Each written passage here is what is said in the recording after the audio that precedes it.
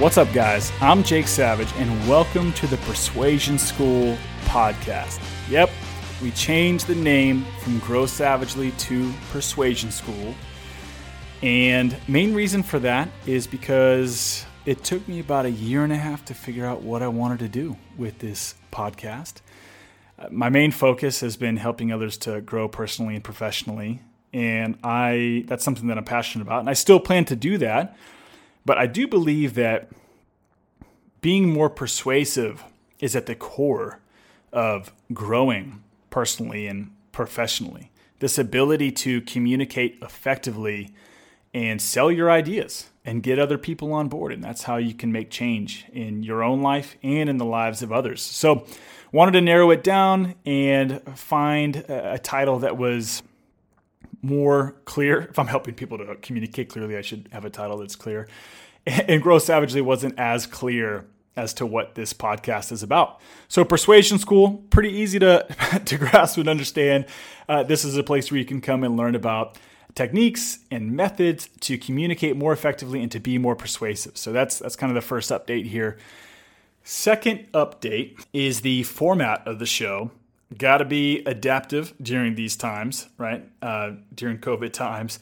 And traditionally, I've sat down and interviewed people for long format interviews where we film it and we'll put the video on YouTube and we put the audio out on places like Spotify and Apple Music.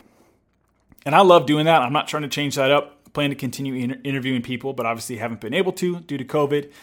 Also, that's just, it's a lot of work. It's a lot of fun, but it's a lot of work. And it doesn't really enable me to release content as frequently as I'd like.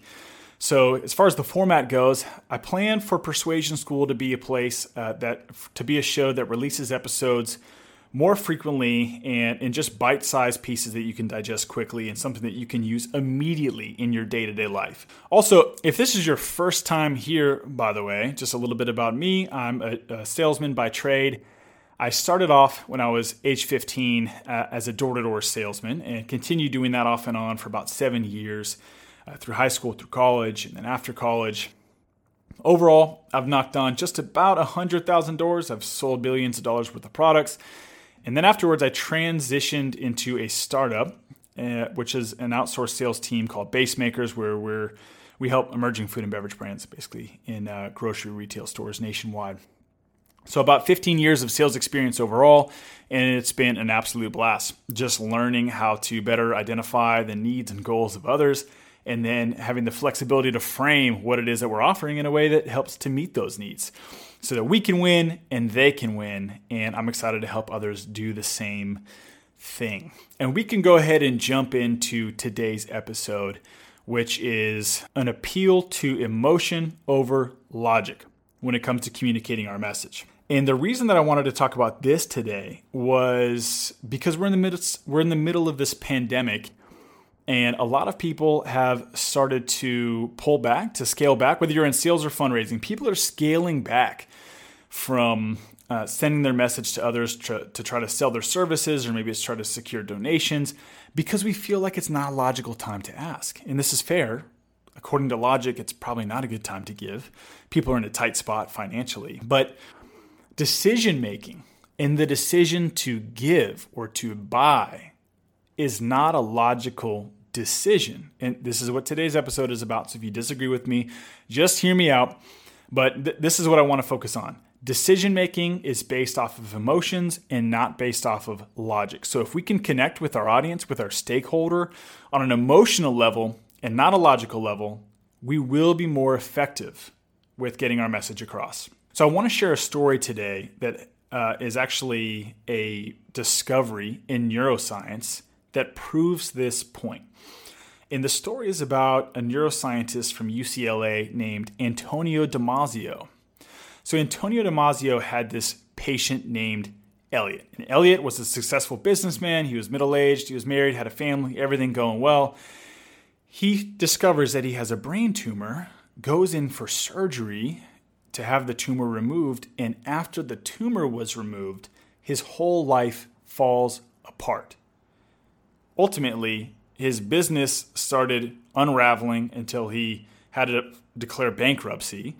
His family life and marriage fell apart. He got divorced, and then he gets remarried, but then quickly divorced again. And then he started to become involved with some shady business deals. I mean, this guy just couldn't make sound decisions anymore, and he wasn't even sure why. And not only big decisions, he would be paralyzed for hours in his office just trying to figure out how to organize the papers on his desk. So, recapping here, you've got this guy named Elliot, successful businessman, family, business, everything's cruising, he's doing well, goes in for surgery to remove a brain tumor, and after that surgery, his whole life falls apart. And he sought out many different counselors and psychiatrists to try to figure out what was going on. But it wasn't until he encountered the neuroscientist, Antonio Damasio, that he figured out what was wrong. So during this surgery, the original surgery where they removed the brain tumor, what happened was those surgeons clipped a part of Elliot's limbic system. So the limbic system is a part of our brain that's responsible for things like long-term memory and motivation, but also for emotions. The limbic system is responsible for emotions. And so when this piece of his limbic system was clipped or damaged, it prevented Elliot from being able to make not only sound decisions, but just decisions in general. And so it was Antonio Damasio, the neuroscientist, who, after working with Elliot, discovered this. He realized, because it proved that decision-making is based off of emotion and not based off of logic. Now, we use logic to help rationalize our decisions, but the initial ability to make those decisions in the first place comes from an emotional place in our brain. All right, so we know that emotions make up the foundation for decision making, and some of you may be wondering, well, how do I connect with my audience on an emotional level over a logical one? And I think one of the main ways to do this is through storytelling, right? Because this is emotional. And a lot of us want to be the heroes of our own stories.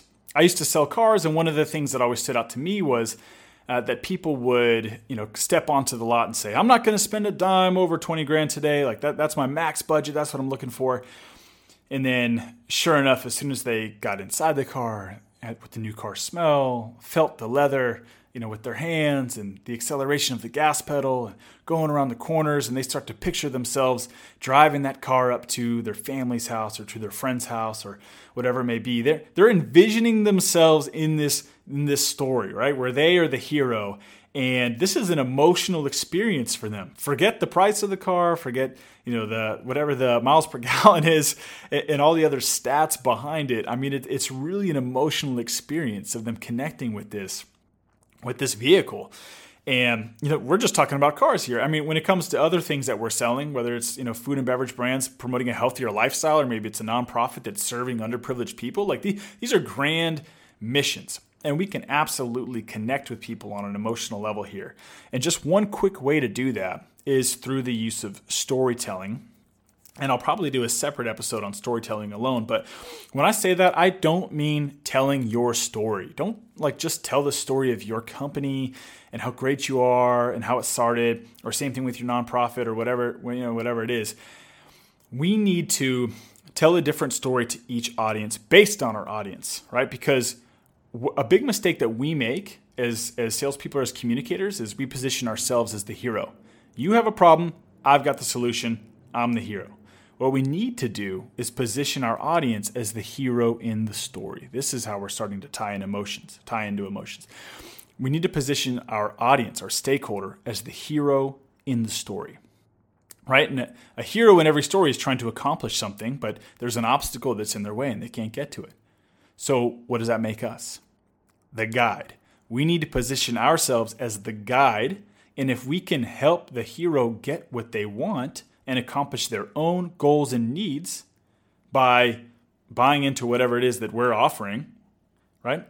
If we're going to help them accomplish their goals and needs, then we have done our job and we have connected with them on an emotional level.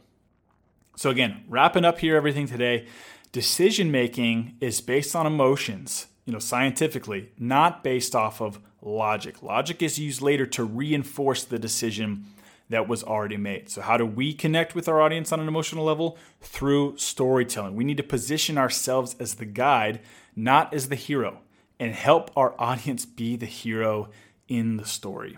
So the next time you're trying to persuade somebody, keep this in mind. Remember that they are going to make a decision based off of how they feel, right? Like what's happening within them on an emotional level and not on a logical level. And if you can use that approach, you will be more successful. And if you have any questions about this, find me on Instagram, send me a DM at It's Jake Savage. I've got plenty more content on Instagram. You can also send me an email to jake@jakesavage.co. Thanks.